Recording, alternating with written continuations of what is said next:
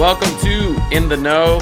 Mason and I are finally back in your ears and on your cell phones and wherever you listen to us.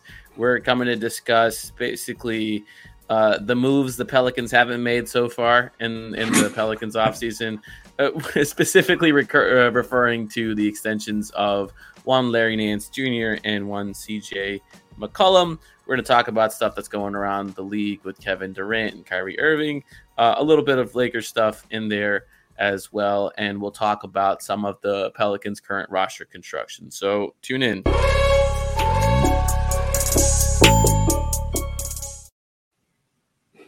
That will never get old. Never, ever get old. We haven't used it too much, but it's really cool. And now, it's going to have to continue in perpetuity. That's great. We need Justin to give us more buttons for things that just like give us sounds. So like around the horn type stuff. Yeah, exactly. I want to be able to just click on things and things appear on the screen and sounds happen. But yeah, what's up, Mason? Man, we haven't chatted in a minute. August is usually deep in the doldrums of the NBA. A lot of NBA people take this time to go on vacations and get married and do all the things they can't possibly do while the season's going on or while free agency is going on and all that. So what have you done? Moved into a house. That seems significant. Okay. So I have I'm in my actual office, and now it feels like I'm not, I'm kind of separating out my work life from the rest of my life. And so I don't know. It's good to have this space, good to finally be moved in, and just relishing peak suburbia at this point. But not quite as exciting as you though. I think you should tell folks about what you've been up to. Oh God. Yeah. So I played in the World Club Championships for Ultimate Frisbee. It was in Cincinnati, Ohio. What this means is it was actually in a place called Lebanon, Ohio, which they pronounce Lebanon, and beautiful, quaint little town. Not much to do there except for play Frisbee. And it was a cool experience because there were like 4,000 players from all over the world just there. And it's like 4,000 of the best players from all over the world. So it was a lot of fun playing opponents and styles I'll never get to play against in the U.S. here. And so we played 9 or 10 games, and each of those games were from an opponent from a different country. And we didn't get to play one U.S. team, which I found as a positive because I play U.S. teams all the time. And quite frankly, they're all the same. I mean, like they all play the same style. And so it was really cool to compete against athletes from just all over the globe. And that was a lot of fun. We didn't do too well, but had a lot of fun. I mean, you're competing against the best of the best. So yeah. It was actually a team that had to get put together pretty quickly. And it was a team that was supposed to come from India, and the original members of the team weren't able to come because their visas were denied, courtesy of the U.S. government. Shout out, government. So one of the members whose visa did get approved, he contacted me and asked me to help put a team together stateside, and just kind of scrambled to do it in a span of a couple weeks. And it was difficult because it's a prohibitively expensive tournament, and a lot of teams were also protesting. There were some teams that sat out from this tournament just because of the costs. So there was just a lot of problematic things with hosting it in the U.S. This time around, and it's not often that it gets hosted in the U.S. and it kind of travels across the world, but it definitely impacted teams that were less privileged or teams whose countries don't have great relationship with the country. And so, they also impacted us, and we put together a team, and I met some really cool people who I probably never would have met otherwise, and had a great time playing with them. Well, pros and cons, I guess, but glad it was a decent experience overall for you. Sounds like something, if you can do it, you don't want to pass up, obviously. No, and I'd absolutely do it again. Yeah, and even just like there's like a moment of that tournament after so everyone like gets 5 like pool play games, and then you get bracket play depending on your seeding, or consolation bracket play if you don't make like the main bracket. And you kind of play. It starts like on a Sunday, and then you play until like the next Friday. So you're playing Frisbee every single day for a week basically, and then the finals are on the following Saturday, which is by the time you're approaching Friday, if you're a team like us, you're shifting more into spectator mode because your games per day are decreasing, and you get a lot more time on your hands to watch the best of the best at that point, who are doing the opposite. Instead of going to spectator mode, they're going into win or go home mode. And it's fun to watch literally the best players from the world like just go at it against each other. So that was a lot of fun. Nice. Well, fortunately you haven't missed much in the NBA world, except some kind of like weird rumors that are in just speculation. I think people trying to manufacture news at this point, which is typical August. So good timing for you to do that, I think. Fletcher texted me while I was doing this, and I was like, dude, I'm on Do Not Disturb for a week. I'm not going to check my phone. And like, I barely checked my phone while I was there, which what Summer League player was it about? Oh my God. What was it about? I don't even remember, man.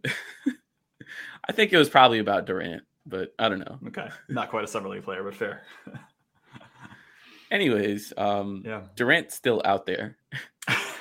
He is. Kevin Durant, if you have not been following the news, has met with ownership of the Brooklyn Nets and expressed his desire to either be traded or to have Sean Marks, the general manager, fired, and Steve Nash, the head coach, fired. So who he wanted, right? Right. Who he got Kenny Atkinson fired to replace. And I remember it was this, to be fair, this wasn't Durant, this was Kyrie, but Kyrie was like, I'm the head coach and Durant's the head coach and Steve is the head coach and we're all collaborative head coaches. And I'm paraphrasing, exaggerating, but that was the spirit of what he said. And so it's kind of funny to see this outcome now, where it's like, well, I don't want these people, and really and truly, I think KD, like that's not like a real like ultimatum. That's just him like, I'm going to make this ugly, in my opinion. Where I don't think he truly believes that is a viable request on his part. I think that's his way of like, how can I make this situation untenable and reiterate the idea that I don't want to be here, and perhaps go to a team that that I can go to, and this may be, like, yes, okay, offers are bad, but maybe this makes it so that out of the bad offers, Phoenix, where I want to go to, can offer something competitive. To where the Nets just say, good riddance, let's just go get this guy. Or do you get rid of this guy. Do you think offers are going to get worse because of this, where like kind of this supply demand intertwining there, where, because he's doing this, it seems like, well, this is so bad for you that we don't need to offer as much to get it, and you're still going to want to get rid of him. So I think there's two things going on here. One, I think the Nets, apparently Windhorst were like, the Nets see this as a win because they can like decide not to trade him, and which is like, all right, he's just probably gonna sit out, which I think is now more likely. I think it is now a more likely outcome than I thought a month ago. A month ago, I'd have been like, no way, dude. It's like he's 30 whatever years old, 33, 34, and he'd be like, yeah, no, I can't waste a year of my life. Or I think now he's in fuck you mode.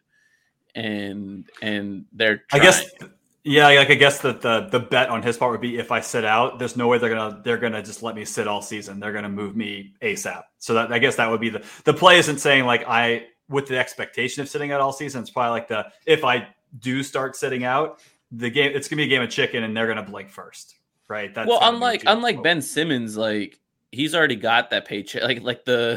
He also gets paid up front a little bit. And so he got delivered that paycheck. I think Mark Stein was talking about it. And I don't think he's going to get fined. Oh, maybe they might fine him. I don't know. But I think he'd be like, that's an interesting one. I think he could. I wonder if there's a way for him to like sit out and take some of his money versus not. But I don't know.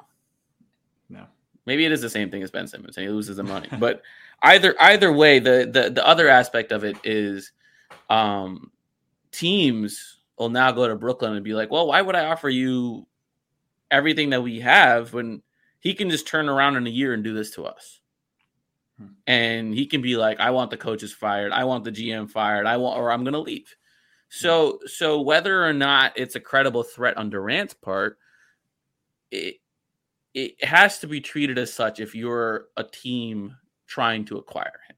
If you're a team putting in assets, mortgaging your future to go get him. And to me, like, obviously, if you're New Orleans, if you're Toronto, if you're Boston, you're not putting in your blue chippers, right? You're not putting in Brandon Ingram. You're not putting in Scotty Barnes and Jaylen Brown and all that stuff. But I don't know. I mean, it's going to be an ugly situation for a long time.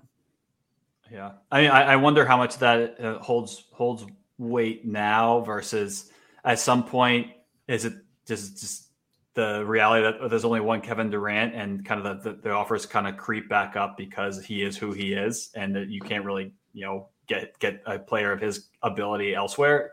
I'm curious to see, like, over the next few weeks, what I guess we'll never really know how offers might change over the time. We'll just know what offer gets accepted, but or if one does get accepted. But I'm curious to see how long that depressed market might last for. Yeah, I mean, I still think like the worst offers still are probably like somewhere in the realm of like 3 to 4 picks and 3 to 4 swaps. So like, I don't think I think there's a floor to how bad the offers are going to get. And at some point you're going to have to match salary. And if you look at the teams sort of involved in it, like when you're trying to match salary, you're probably outside of New Orleans, you're including decent players, right? I mean, even with New Orleans, if you were trying to get it done with just all of the role players, you would have to include Jonas in there. And so like at some point you're still getting decent players, whether or not it fits your timeline or objectives, whatever, that's a separate discussion. But just to reach Kevin Durant's salary, it requires there to be a floor on the offer in terms of like the players involved and the picks involved. So I don't think they'll be bad. Yeah. We'll see. So where are you at? Would you still, hey, I would offer anything that's non-Brandon Zion? Yeah, I would. I mean, that team is just so good that the Pelicans, so assuming Jonas is going out, like that team with Brandon, with Zion, with KD, I mean, they're they're favorites, right? What team would be better than them? They would have to be the favorites. Yeah. You would have to scrounge together a bench of minimums, and so like if anyone gets hurt, you're kind of screwed. But like who's your starting center at that point? Dwight Howard, Kevin Durant. Honestly, I mean, Zion, KD front court, BI, Boogie Cousins. Man, don't care. Like that team is just too good, I think. But yeah, I mean, there's no trade you can make for Kevin Durant that doesn't have an element of risk to it. Like that, it is what it is. But right, and on the flip side, there's like anything you do that doesn't involve Kevin Durant also has elements of risk to it. So it's just like you have to decide which risk you're more comfortable with. Yeah. Yeah. If the ultimate goal is to win a title, there's risk in every possible scenario because there's no scenario that's going to make you more than 50% likely to win the NBA title. Right. So you've got to make calculated decisions. Well, Daryl Morey's whole thing is if you can in any given season increase your chance to a 5% chance of winning a title, not by 5%, but just to a 5% chance, you should do everything it takes to do that. And there's people that agree with that philosophy and don't. And Morey clearly hasn't won anything yet, but no. I don't think it's been because he's taken too big of swings. Right. But yeah, okay. Moving on from KD. It's same conversation from a month ago, except he's just made more shit uglier. We were talking about the depth on the Pelicans, and so I wanted to talk to you. People talk about this. This is a very, very deep team. I think in a ways it is, but I think a couple areas where it's pretty shallow and can be exposed pretty quickly is the big man depth, specifically the center depth and the guard depth. So if Jonas goes down, I don't think you have a credible replacement for him for a long stretch. Now, can you unlock a lineup, a small ball lineup that features Nance at the 5 or Trey or Herb or Zion or whatever, some combination of your wings at the 5, that has to play 20 minutes a game, and you kind of like make your other 20, 25, 28 minutes up at the center spot with Billy Hernan-Gomez and Jackson Hayes, who's currently on the roster, or whatever ends up going on there. Maybe, but like, do you think you can survive the regular season doing that? Depends on your definition of survive, but yeah, it's definitely a need. Yeah, I thought we were trading for Mason Plumlee and Landry Shamet and having them on the podcast with us. Yeah. I mean, that addresses both the guard and the big man stuff. Plumlee would be a good replacement for Jonas on the bench. He's a good passer. He's not a good defender or anything, but someone to just eat up minutes, I think that would be fine. But I guess we'll see. I don't think any of this stuff is going to get resolved anytime soon. I think, if anything, at this point, you just wait until the deadline and see what your needs are, because it definitely seems that like that's where things are headed at the moment. But let's talk about the guards for a second. You have CJ McCollum, Jose Alvarado, Devontae Graham as your healthy guards. Dyson Daniels also is a guard. So maybe he gets an increased workload, or maybe he sees more play time than we're used to from a rookie scene. And you have Kyra Lewis, who's injured on the bench. His return date unclear. So I think, like, if CJ goes down, can you survive? And I think yes. I think if Zion is healthy and Brandon Ingram is healthy, you can make those lineups work. It's your team it's your guard depth from last year. It is your guard depth from last year. It's just kind of wild to think about.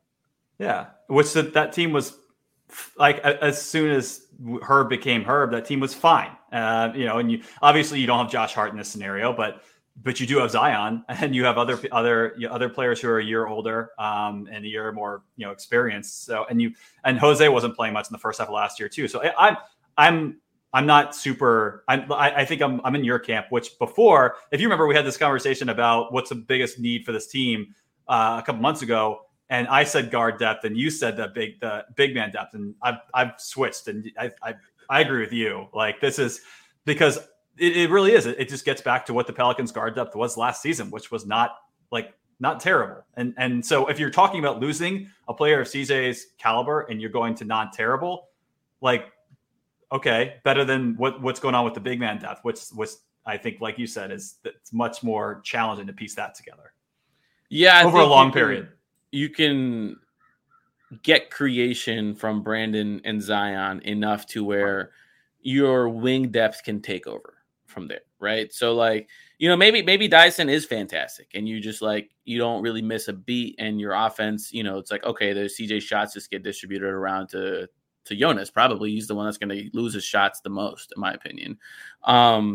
And your offense probably, like, stays afloat because you have Zion on the floor, and that's a great offense at any moment that he's playing. And so, yeah, I think you can put in Jose, you can put in Devontae, you can put in whoever, and then you're giving more minutes to Trey. You're giving more minutes to Herb. And Larry is probably getting more minutes. So you can probably absorb the loss of CJ there. But then I think when you lose two guards, that's when it gets a little bit trickier, because then you have a rookie as your bench guard. Love how you said when you lose two guards, as if like that's the Pelicans' luck and that's what's going to happen at some point. I mean, if it doesn't happen, then it will be one of the most successful seasons we have seen in a while. Yeah. I mean, but if you lose two meaningful players at any spot, I think you start running into some challenges though, right? Maybe, but I think you could survive that like on the wings. How Like crazy obviously is that? Just by itself, how crazy is that for this Pelicans? This for the last 10 years of Pelicans basketball. Like on the wings, we actually feel way better than at the guard position or at the center or at the big man position. Like that's nuts. That it is pretty nuts. Yeah. Like if you're losing BI and Zion, you're screwed. Because it's BI and Zion. But if you're losing, let's say like BI misses some games and then like Trey misses some games, I think like it's a weird lineup structure, but you'd be fine with Zion and Herb, and then probably like Dyson filling in some of those minutes at the wing. Like it wouldn't be fantastic, but you could probably do what the Pelicans did last year when CJ was on the team and BI wasn't. Probably a little better because you're not giving enough credit to Zion at that point. Yeah. But yeah, I mean, if Zion goes down, the team is equipped to handle that loss, and they've already done it. So yeah, I mean, I feel like the weak points, we were agreeing on where the weak points are. It's just how weak are they? Yeah. So somewhat related question. Probably not that related, but do you have any concerns about Jonas as it relates to the role he's going to play for this team at full strength? Do you feel like there's reason to be concerned about him not being happy about not getting enough touches, or like obviously he's going to be someone who you rely on to help clean up the offensive glass and you can get garbage buckets that way. But I mean, there's a lot of mouths to feed on this team, and I feel like he could be one who gets shorted. And I hope that it's not a problem, but I haven't really thought about it much until now. No, I think if you look at his last Memphis stint, he played like 26 minutes a game, which is where I would want him at for this team. And I think in those 26 minutes, you could stagger it enough to where he is being fed and he is on a team. I think when you put that much offensive firepower on a team, like his buckets are basically all going to be dunks or like just like offensive rebound putbacks. And so he may not get a lot of shots, but he may score like 12 points a game on like 8 shots and go like 6 from 8 every single time. Mm-hmm. And, I mean, obviously it's not going to be that clean. He's going to get to the free throw line and that kind of stuff. But I think he is going to be satisfied if the team is successful and they're winning. I think if they're a bad team and he wasn't getting fed shots, he would have issues. I think as long as they're good, they're successful, they're winning games, and he has opportunities in certain matchups to cook, then I think he'll be okay. He signed the extension, so he's happy.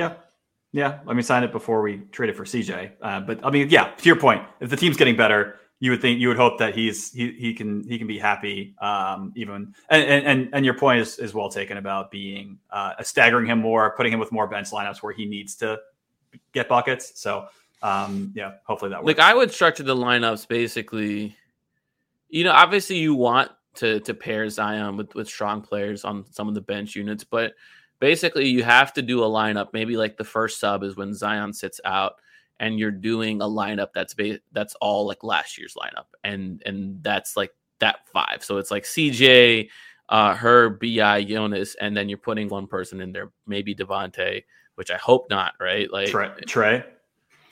That's the one. That is the one to put in there. Willie Green, please don't make this mistake this year. Or Gary Temple. We'll see. It could be either one. Oh God. Can we sign Tomas Satoransky? We have a roster spot. We don't. But yeah, I mean Trey would be the one to put in there. And then you run that unit. I would 100% want Trey to be the first person off the bench. Like 0 questions asked, right? But then I think I would like sit Jonas, bring Nance in, Larry, and then you sit Herb and you bring Zion back in, and then maybe Jose is brought in for CJ and whoever is brought in for BI, and all of a sudden you have a more Zion centric unit with some shooters, and it's more spaced out with Nance at the 5, and Zion gets the rumble and tumble on the bench. Yeah. I mean, there are a lot of sensible combinations, but there are a few nonsensical ones. So I guess we'll see how things play We're gonna out. play the most nonsensical combination at the end of quarters, at the end of third quarter specifically, and the beginning of fourth, and you'd be like, "What is going on?" And next thing you know, Tony Snell is playing after he hasn't played in 2 months in an elimination game against the Clippers, and you're like, "Why, Tony Snell? Why?" And it's not even Tony Snell's fault. Yep, that turnaround, that third to fourth quarter, man. I just I still can't really explain that roller coaster of emotions about like what the hell's going on here, and then I was like, wow, that was like one of the most perfectly coached fourth quarters I've ever seen. So hopefully we get more of the fourth and less of the third this season. It's perfectly coached when you put Trey Murphy in. That's all I gotta say. There's no criticisms if you put Trey Murphy in. But moving on to topics, unless you wanted to touch more on the roster depth. I feel weird talking about the roster depth right now because I still feel like things are incomplete and they're in the balance because of the KD stuff. Yep. But, it is what it is. We can't talk about things that don't exist. I mean, when Tony Snell is unsigned to this point, that means that the offseason's not finished yet league-wide, right? Oh, duh. I mean, Tony Snell, got to put him on a roster. Yeah. Let's talk about some over-unders. DraftKings, shout out DraftKings, our sponsor, as you can see on the screen. You can use the promo code BOOT.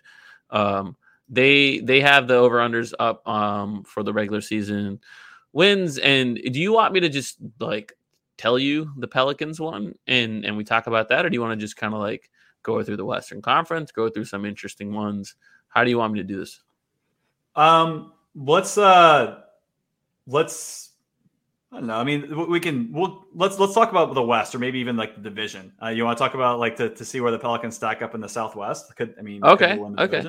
Yeah. Yes. So first in the Southwest, you can guess who that might be. I mean, Memphis, right? Yep. Memphis. They're at 48.5, which is less than they had, from last year, which 48.5, it's reasonable given how good they were, but Jaren Jackson Jr.'s missing so much time. They don't have the Anthony Melton. They don't have Kyle Anderson. They're adding more young players. Like that's a reasonable one. I wouldn't feel confident saying over or under in that one. I would not touch that. I'm with you. I think that seems relatively on point.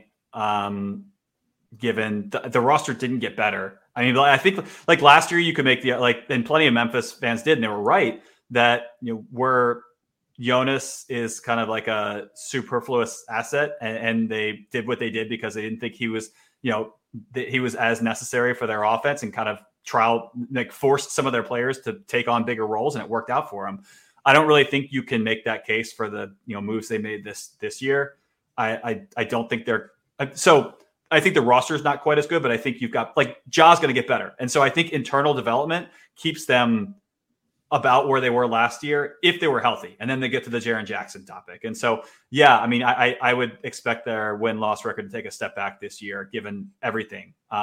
So I wouldn't touch that one. I think it seems fair. Okay. Yeah, I am with you. So number 2 is the Dallas Mavericks, and they have the same win total as the Grizzlies, 48.5. And I would go under on this one. What's the rationale?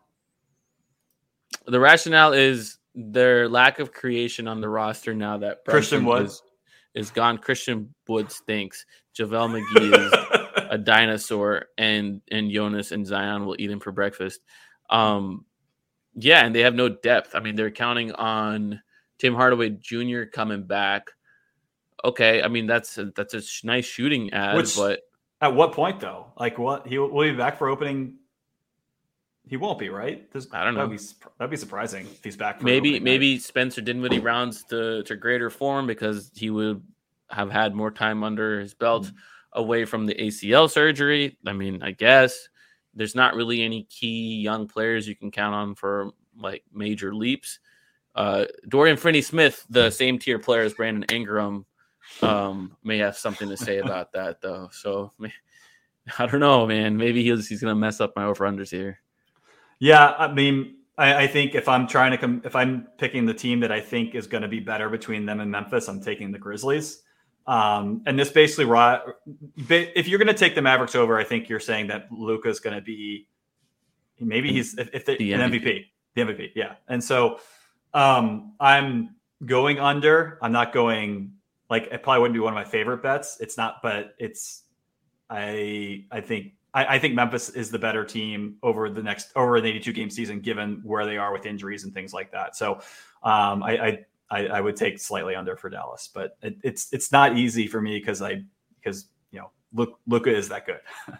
Luka's been surprisingly one of the most durable players. I mean, I guess it's not surprising, right?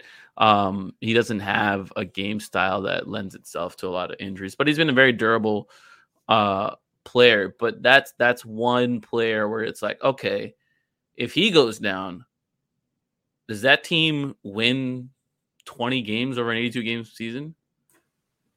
It's not. No, I mean, like I don't see it. I mean, well, 20 is really bad, but they're one of the worst teams in the league. I think that's fair without Luka. Right. And so, I mean, that's his MVP case, right? And so if they're beating that over under, as you said, and if they're beating it by a lot, then yeah, he's had a crazy year. So yeah, I'm not sold on their depth, man. I would say that's the under on them. I think the Pelicans will be a better regular season team. Just without anything more, like that's everything as is right now. No changes from here to the start of the regular season. You take Pelicans, correct, over the Mavs. I do take the Pelicans over the Mavs, which is where the Pelicans are in their division on the over-unders, that 44.5. And at this point, I'm taking the over. Me too. I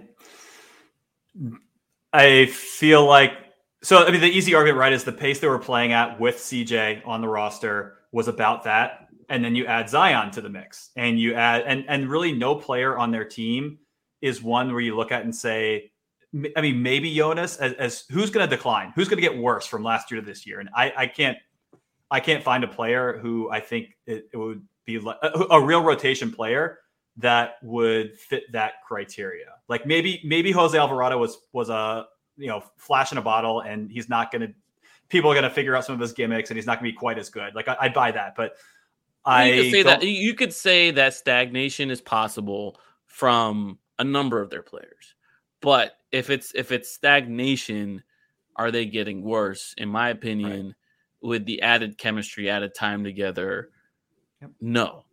Right. Like you could, like there is an argument to be made that Herb Jones is who he was last year. And does that make this a worse team? No, because who he was last year was one of the best damn defenders in the league. And if that's what you're getting, and you still have the offensive firepower you have, then fuck yeah. And even so, I would not. There very rarely is a rookie that's been as good as Herb was, and on any side of the ball, like is that as good as they will be, right? Like after one NBA season, there are certainly some who after like 3 seasons, 4 seasons, maybe they are who they are, but after 1 year, the growth he was showing offensively even throughout the season makes me not buy that.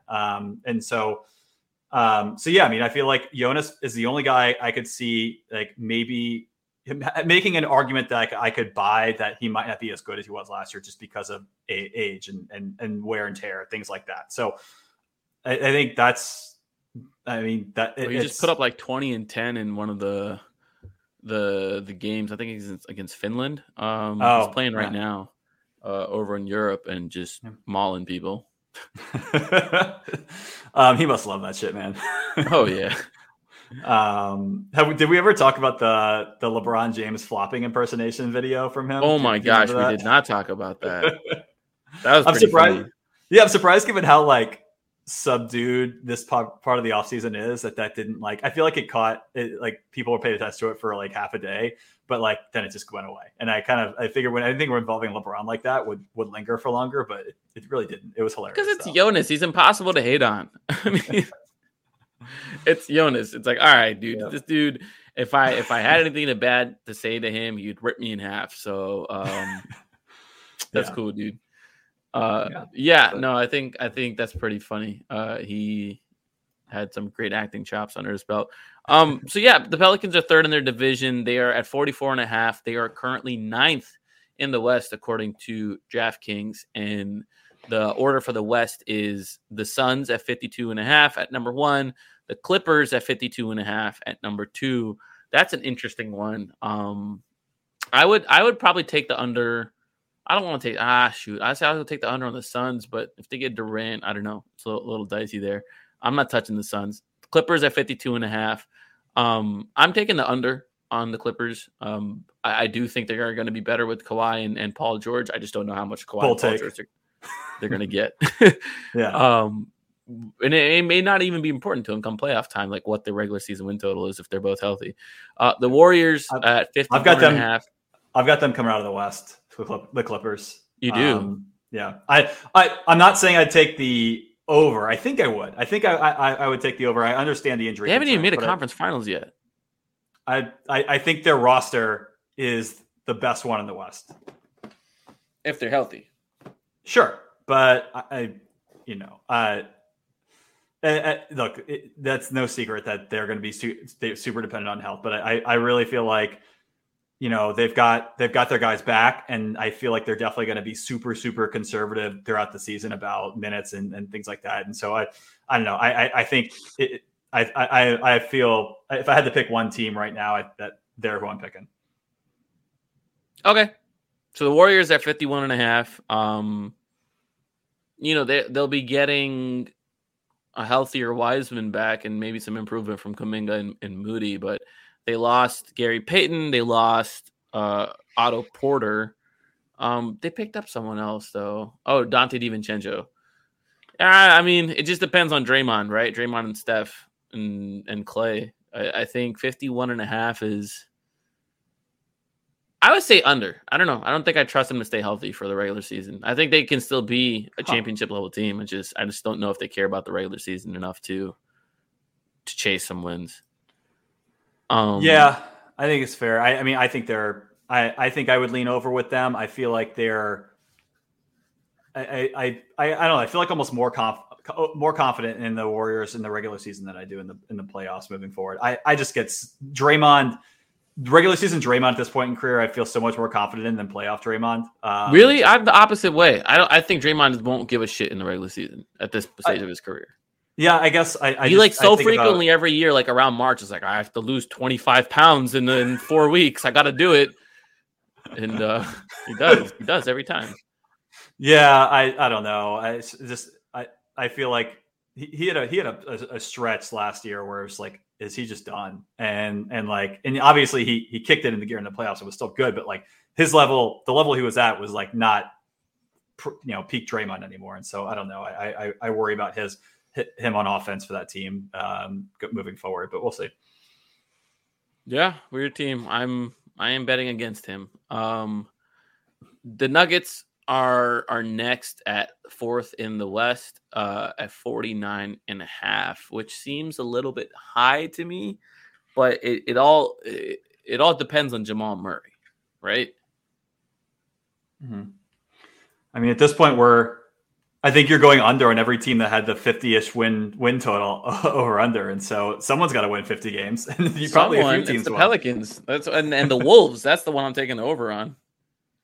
Oh, okay. We'll get there. Interesting. Yeah.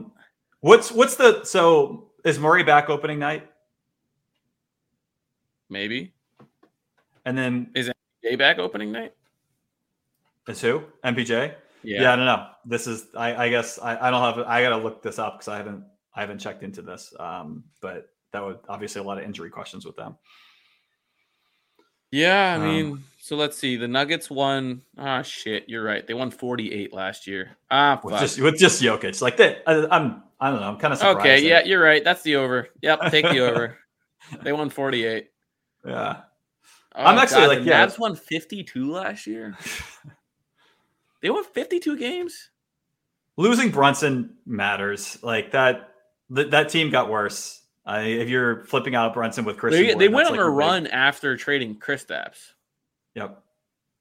All right, cool. Anyways, yep, Nuggets over. You're right. You're So right. let's talk Minnesota. My fault, Nuggets fans. They probably have the. Would you say Jokic is the best player in the West Conference? Who is the best player in the Western Conference? Yeah, Jokic is. Okay. I'm like, yeah. I mean, who's second? Luka. Luka could maybe take the crown. I mean, but like, is it LeBron? Is it Curry?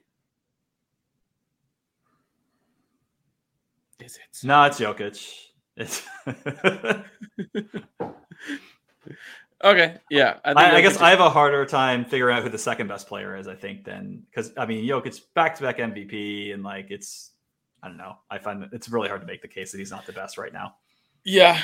All right. Yep. Nuggets over. They got the best player. After the Nuggets, it's the Grizzlies at 48.5 and the Mavericks at 48.5. A bunch of 48.5. Yeah.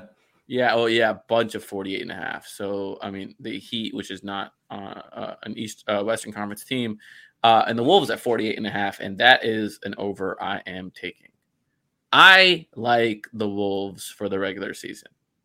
I think they're going to be annoying as hell. Yeah. I think they're going to out-rebound everybody, and they're going to score enough with Ant and Cat and D'Lo. Let's not forget D'Lo here, who, for all his warts, if you give him a rim protector like Gobert, is going to put up points and rack up a lot of assists. That's a team I really like. Yeah, I noticed you said regular season, and you made a point about that. Yes. Yes, I cannot pretend to predict what the playoffs will look like for them. I feel like I'm doing the nerd thing of like, oh, well, when it matters the most against the Clippers, they'll be only able to play one of their two $50 million big men. And but I don't know. Maybe they're just very dominant, and that's not the case. Yeah, I mean, and the betting market seems to agree with you on Minnesota. That could just even slightly because they've got the over is minus 120 and the under is plus, is even.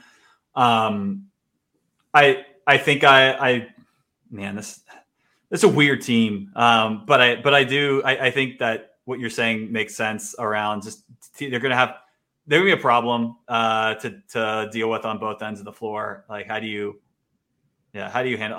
I'm curious how they defend the perimeter, but maybe it doesn't matter because Rudy Gobert is Rudy Gobert. But I'm so they not picked up touching Kyle Anderson, and I think that's the best perimeter defender they've had in like 10 years.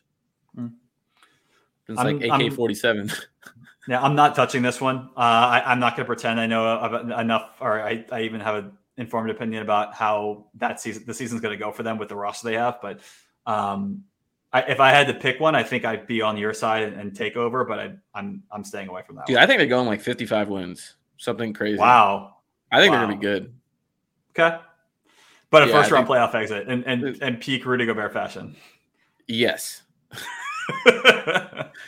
It depends, because if they get like the second seed at like 55 or like the 3 seed, and they're facing one of the play-in teams. Well, if they're facing one of the play-in teams, then they should probably beat those, unless it's like somehow it's like the Trailblazers and Dame goes nuclear. Or I'm trying to think who like the play-in teams might be. Like, I guess the Lakers count, which is the next team. So 45.5 is with the Lakers over under. And that's another one you just don't want to touch. Oh, I'm going under. You're going under? Yeah. I mean, do they trade for Kyrie? So if you're not touching it because you think they might trade for Kyrie, fair. And I'm not touching it because I don't know the health of LeBron. I think if LeBron and AD are healthy, they win 45. Like, that's not difficult for them. I've got no reason to expect that they're going to be. I just, at this point, like, I'm not saying this team's going under 40 wins. Like, I don't. What happened last year, I don't think happens again. But let's say they are a play-in team and they make it into the top 8 after the play-in resolves itself, and they've beat the Wolves in the first round. Who are you taking? Wait, so I'm sorry. So they've beaten the Wolves? The Lakers. Let's say the Lakers are 7 and the Wolves are 2. Oh, okay. And the Wolves have home court advantage. Any outcome would make me happy. So,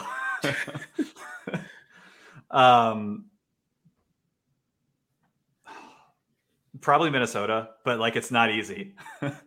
Right. It's not. It's not your typical 7-2 series, obviously. That's two dudes AD does not like playing against. Gobert and Cat. That's pretty funny. Yeah. You would have to play him at center. You cannot fucking play. Who is their center currently? Do they have one? I don't know. Whatever their center is, you can't play that guy and Rudy Gobert because you're letting Rudy off the hook. And he's just going to clamp his ass. Thomas Bryant. Thomas Bryant. It's probably their best center. He can shoot. Yeah. I mean, I like that pickup for them. I did.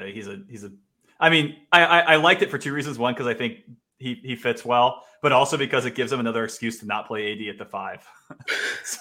So he's not even like a real 5. He's like, I'm pretty sure like, anyways, good for the Lakers. But yeah, I'm going under on them pretty comfortably. I don't think they're going to be, like, I think they're a play-in range team, but I think 45.5 are, given what we see from them historically health-wise and the age of their LeBron and all that. I too many things have to go right and change for them from where they are right now to go over that number to me. Is there a team? So we've listed 9 teams, 9th being the Pelicans at 44.5. Is of these 9 teams, where are you slotting the Pelicans? Okay, so I think my bold take is that I think they could be a better team than Phoenix next year if Phoenix doesn't trade for KD.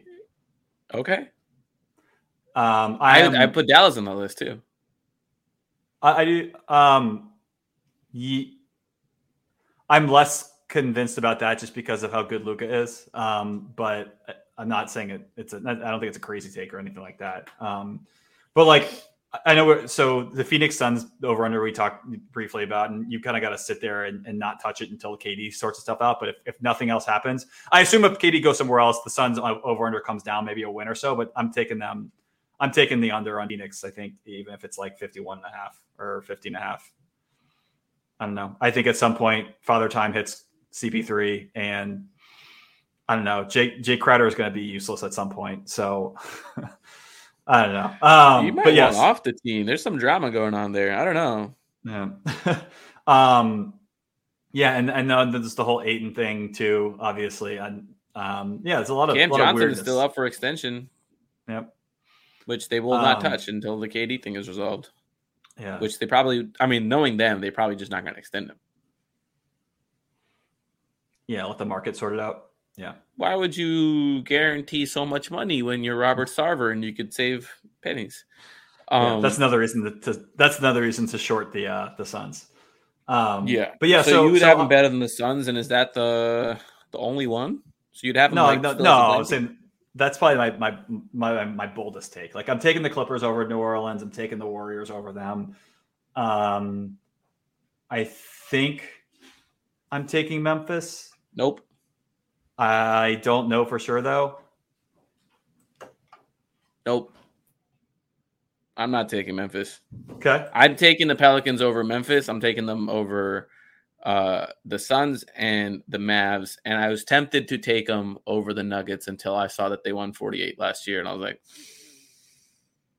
but I might just say it. Fuck it. They're going to be better than Nuggets too. 3 seed. That's where I have them as. Okay. I am less convinced, and I want to be in that camp. I really do. But yeah, I don't know. I'm not quite there yet. But I'm trying to sort out like where in the West I have New Orleans, like in terms of the pecking order. So, I mean, I think they're assuming like normal, like if you simulate the season a bunch of times and take like the median outcome, I think that I think my ceiling for them is the 3 seed. That's what I just said. Yeah, that's my 4 too. That's my.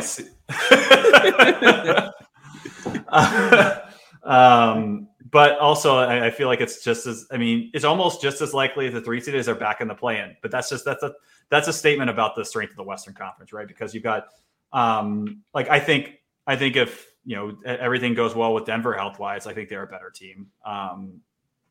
My thing is, I just look at the roster and I just think they're designed to crush through the regular season as long as there's health. And I just think they're going to out-rebound every team that they face, just about. They're going to crush them on the offensive glass. They're going to destroy them in points in the paint. They're going to be able to outscore them in stagger units just because of their flexibility of who to play between Zion, CJ, Brandon, and Jonas. And so I think you look at all of the weaknesses this team has historically had, which are mostly been offense. I mean, the defense has been whatever. I think the defense is going to continue to be whatever, even though Zion is not a very good defender. I think they're just going to be such a menace offensively that their defense is going to be fine because they're going to be able to play in the half court a lot, rather than just continually taking the ball, like the opponents continually being able to run on them, just because the strength of their rebounding and the strength of like they're making paint baskets, like they're going to be shooting high percentage shots. So yeah, I just think anatomically this team is designed to crush bad teams and hang in with good teams and outscore them. They have closers. Yeah. I mean, look, I think that's true. I think we just have to you have to have a Zion waiting, right? With no pun intended, but just because you don't know what his health situation is going to be like. I mean, you have my assumption is I'm bullish on Zion because how much he has at stake financially this season to be that guy. And so I think that he's going to take things really seriously. We haven't talked about his contract structure. We haven't? No, not with the BMI clause. The body fat percentage plus weight has to be under 295 or 285. 295. Yeah, I mean, I don't know. I just kind of I don't really know what we can say about it until we understand what the actual what's the so what of that. Are. Yeah, I don't know. I mean, I think is it optics more than anything else? Probably, right? I mean, I think it's not nothing. If he has reason to stay at 285 with 10% body fat percentage, that's a really good spot for him to be in. Yeah, I just don't know how much you know what you're getting from him at that point. Yeah. He played the season where he scored 27 points a game. He spent most of that around 300. And the thing is, though, if he did that again, the team's not going to say shit. No, of course not. Of course not. If he's an all-star and he's putting up that kind and he's played every single game, he could.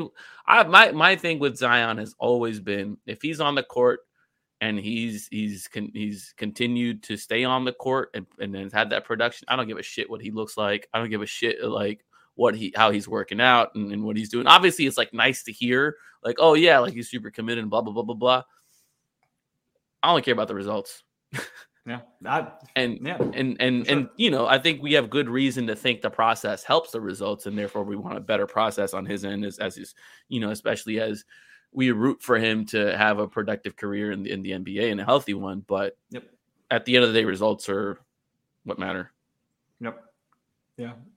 So anyway, point just being that you've got to at least if I'm making these same accusations to the Lakers and about not being able to stay healthy, it'd be unfair of me to not do the same thing for Zion, who spent more time on the shelf than playing. So that has to be a factor too. And that's why kind of maybe I'm a little bit more bearish on the Pelicans. You take Zion off this team entirely and you run back last year's team, the CJ team. Where would you put their over under? Because I would put their over under at 44.5, which is where it's currently at right now. I think it's about a 500 team over the course of the season. Okay. So yeah, it's two. I mean, for me, that's 2.5 more wins. Yeah, I mean, we're both over on the Pelicans' current over under, so I'm not right. debating that. Yeah. I mean, it's just about how many wins is Zion Williamson worth, I think, is the question we're trying to get to here. A lot. And you're saying a lot. And I'm saying it should be a lot.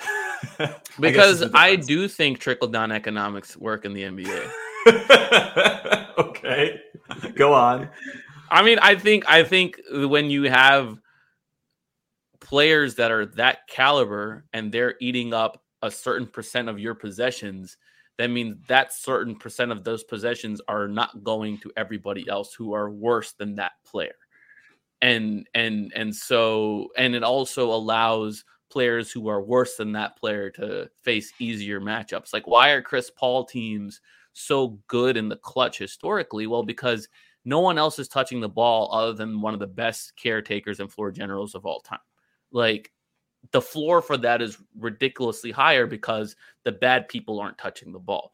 Likewise, in this, over let's say 100 possession game, you give Zion 30 possessions, let's say his usage rate is about 30 or whatnot, then those 30 possessions are not spread amongst everybody else. And because if he's not on the team, some percentage of those possessions are going to go to Jackson Hayes. They're going to go to Garrett Temple. They're going to go to Tomas Satoransky. And every bit of those possessions, like, you look at like the margins for some of these games, like, more often than not, it's like 2 or 3 points, right? And 2 or 3 possessions can change the outcome of a game. And if I don't have to give 2 or 3 of those possessions to some of the worst players on the roster, and I could give them to Zion instead, hell yeah. I mean, it's the same with any player. Yeah, right. So that's what I was going to get to. Is it's the same with any reinserting any good player into a lineup, and I think it's more about, I think when we get down to it, it's the delta between Zion and the players who Zion is replacing and taking possessions from. And the player he's replacing right now is Jackson Hayes. And is there a bigger upgrade in the league happening at a position right now? Maybe the Kawhi upgrade? Yeah, but even there, from where the Clippers were at the end of last season, like in the play-in situation, they had that Portland trade. So like there's, their wing depth was all right. They have right. Yeah. It's a good question. I'm thinking hard about it. It's like, I don't think, like, you can't really say that about Jamal Murray in Denver. You can't. Yeah. I mean, let's be real. In other words, no other team is adding a player who, when at his peak, was arguably a top 10 player in the league. Like, that stretch from January to April or February to April, whatever that was a top 10 player in the league. What we saw from Zion at that point. No other team is adding that after getting 0 games. Well, I mean, like I said, the Clippers are. They're getting Kawhi. That's a top 10 player in the league. Yeah. But no other team is adding that. Yeah. I mean, Rudy is maybe the closest thing. Rudy Gay? No. Who's fucking with you? I was like, are we not counting trades? Because I was like, wait. Yeah, I mean, so the Jared Vanderbilt to Rudy Gobert, that's a big one. Yeah.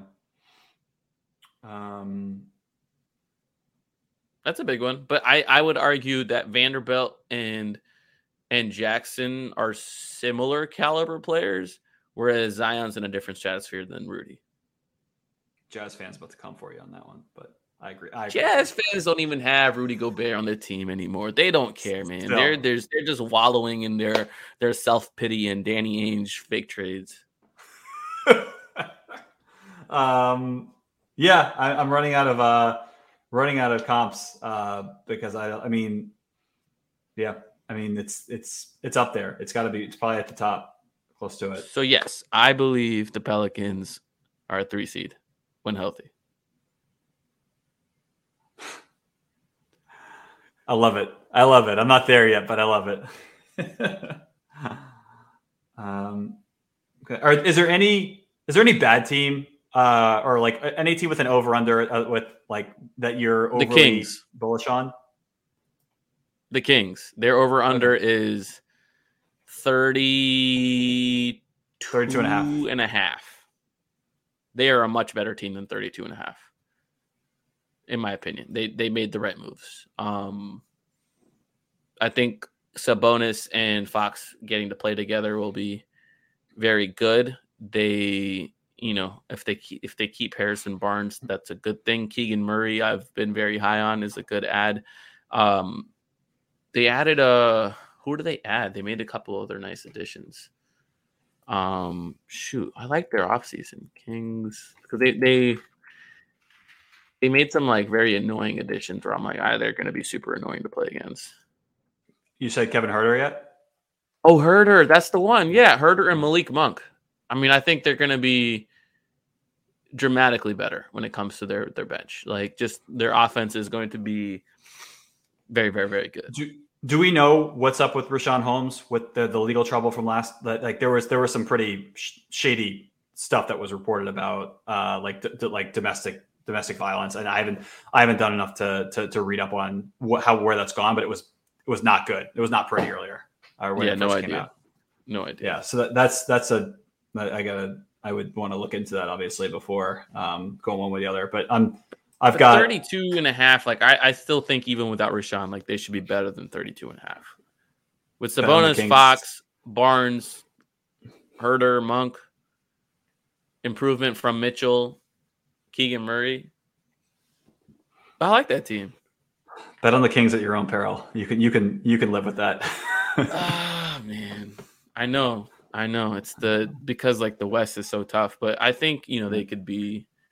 I mean, I think they could be pushing 40. I don't want to say they'd be more than 40, but I think it'd be pushing 40. I think they're just going to be a very annoying team to play against, and they're going to be in it all year. Like I don't think there's going to be one of those things where like, oh, yep, by February the Kings are just on the picture again.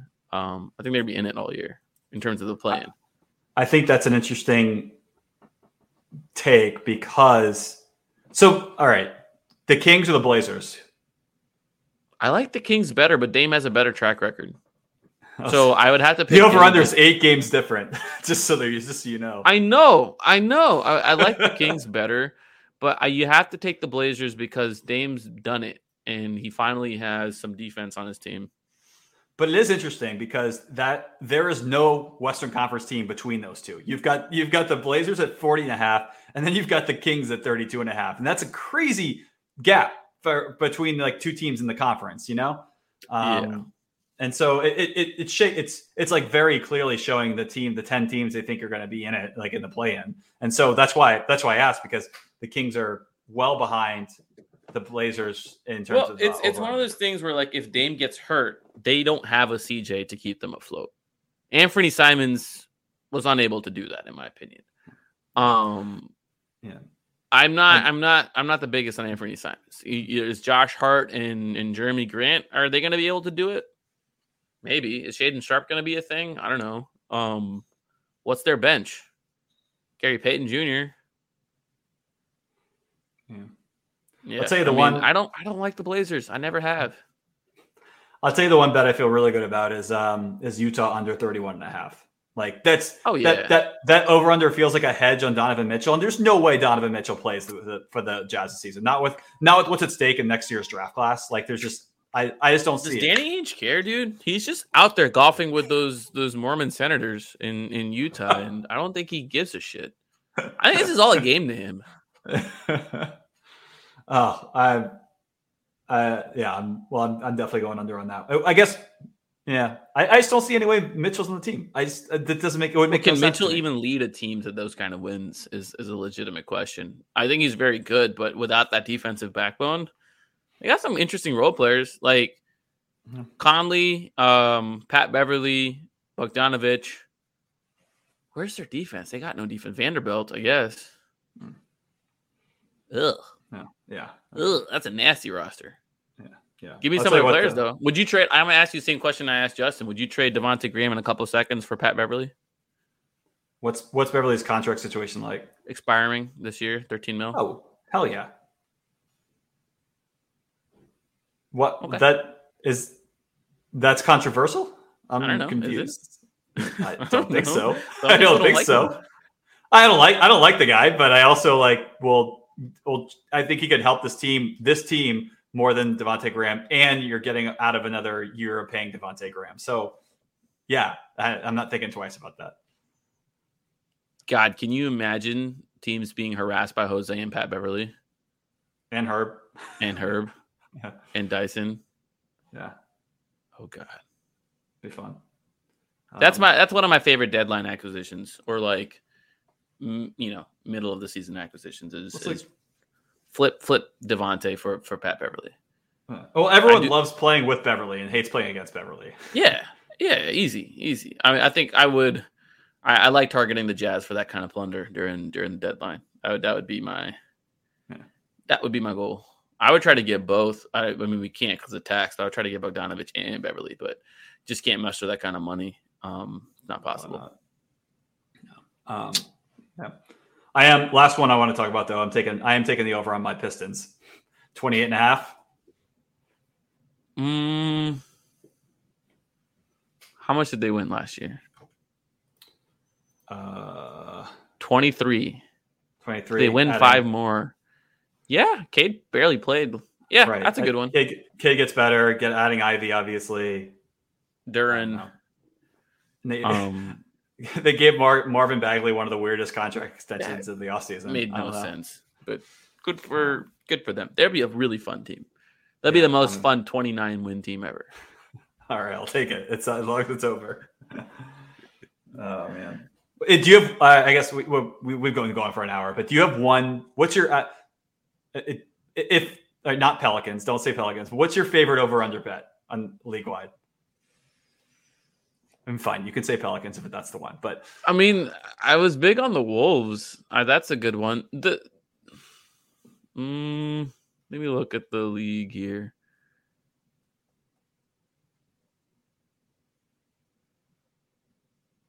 I'm just gonna stick with the Wolves. I don't like any of the other. Cleveland at 42.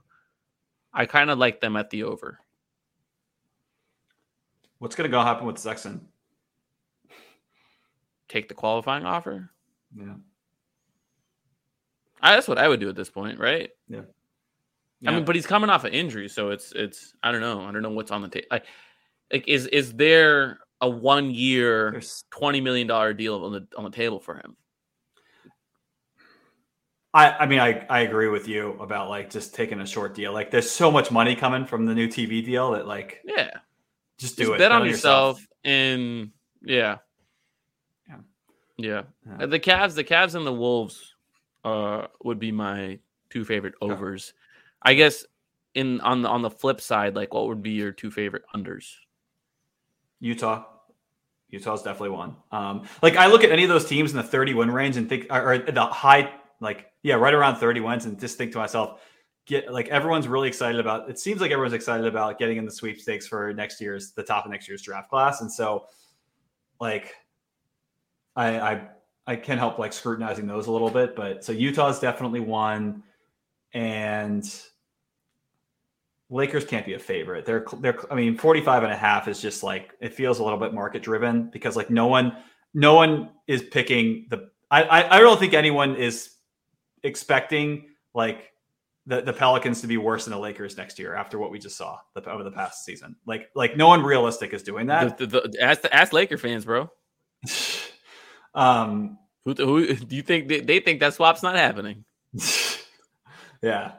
It would be hilarious if like the Pelicans like end up with like the 23rd pick and the Lakers end up with the 22nd pick, and then that's the one that swaps, and it's like, well, it still counts because it's still a swap, baby. Yeah, 1 pick better. Oh man. So I mean, I still go back to Phoenix, but the KD situation muddies the waters there a little bit. But like if KD doesn't go to Phoenix and like that over under comes down, let's say 1 win, I'm still I think that's an under I like a good bit. Which again probably is not a popular take, but my unpopular one is the Heat. Which one? Which direction? The under. Oh, They're at 48.5. And I'd bet the under because I believe in the Kyle Lowry decline. So that's going from the 1 seed, which they were at 53. But I bet on the Kyle Lowry decline. I bet on they don't have a good replacement for PJ Tucker. I don't like their depth. I think they're older. I think their knees are getting worse. I take the under on the Heat. That's the unpopular one I'm doing. I think that's. I mean, they have the more age concerns than I think a lot of teams in the league. So I don't hate that. I don't know. I'm looking. It's wild. It's crazy to see the Spurs as the lowest over under in the entire league. 22.5. And somehow they're gonna beat us on a random Tuesday in San Antonio. It's gonna be so annoying. It's gonna be like Keldon Johnson making 14 threes. Yeah. Yeah. What's your pick on the Knicks? 39.5. I'd say over. If they get rid of Randall, it's 100% over. But I would say over. It's wild because I feel like those Lakers and Knicks betting lines are almost always inherently inflated a little bit because people but they won 37 last year and Brunson making 2 wins better and they had 0 point guard play. And I do think Brunson makes them at least 2 wins better. Yeah. And I liked Hartenstein. Hartenstein's a good pickup for them. It is interesting though because I feel like I would expect to want to take the under on them because if you think they're the odds-on favorites for Donovan Mitchell, then you wouldn't expect that their over/under would be a little bit higher to account for that likelihood. But it doesn't seem like that, at least to me, and which then makes me wonder: does Vegas think that them trading whatever they'd have to trade for Donovan Mitchell make them that much better? Which is, I don't know. Maybe I'm talking myself into a circle here, but I'm surprised I'm surprised about where it is. Because there's an under that I like that I think is a little bit sneaky because it's a little bit dangerous one. But I like the Charlotte under. I was looking at them. 2 reasons. 36.5 for those wondering. Yeah. 2 reasons. 1, Steve Clifford. Terrible coach for a LaMelo Ball team. You want one of the most creative personalities and players in the league to be stifled by a Stan Van Gundy disciple. Like this guy will not let you run. He plays a very methodical style of basketball. You want to grab all the rebounds and turn over the ball very few amounts of times, control the pace, blah, blah, blah, blah, blah. It's so boring. It's exactly what Stan Van Gundy does. Aren't they didn't they bring back Kemba? Did that officially happen? I don't know. I don't know. If they bring back Kemba, I wouldn't be surprised if he benches LaMelo and plays Kemba. Regardless, that's a terrible fit. I can see a clash happening. And then the other thing is they didn't improve their center position. Right? They did not improve their center position. They still have Plumlee and no, yeah. Because they had Duran for a hot second, and then that didn't happen, right? That was a clusterfuck of a trade. Yeah.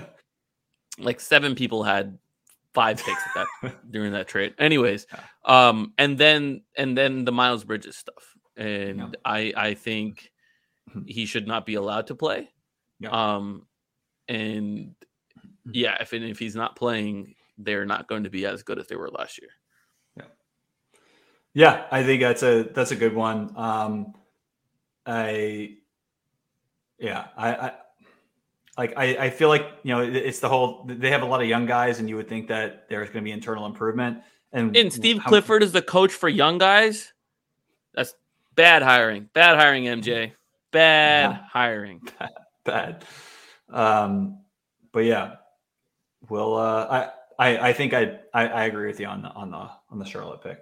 But anyway, I think that's it. I don't want to talk any more about over-unders.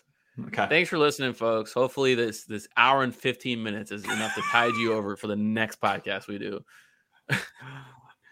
Appreciate it. Shout out DraftKings and shout out Royal Honda. Yeah, that's all I got.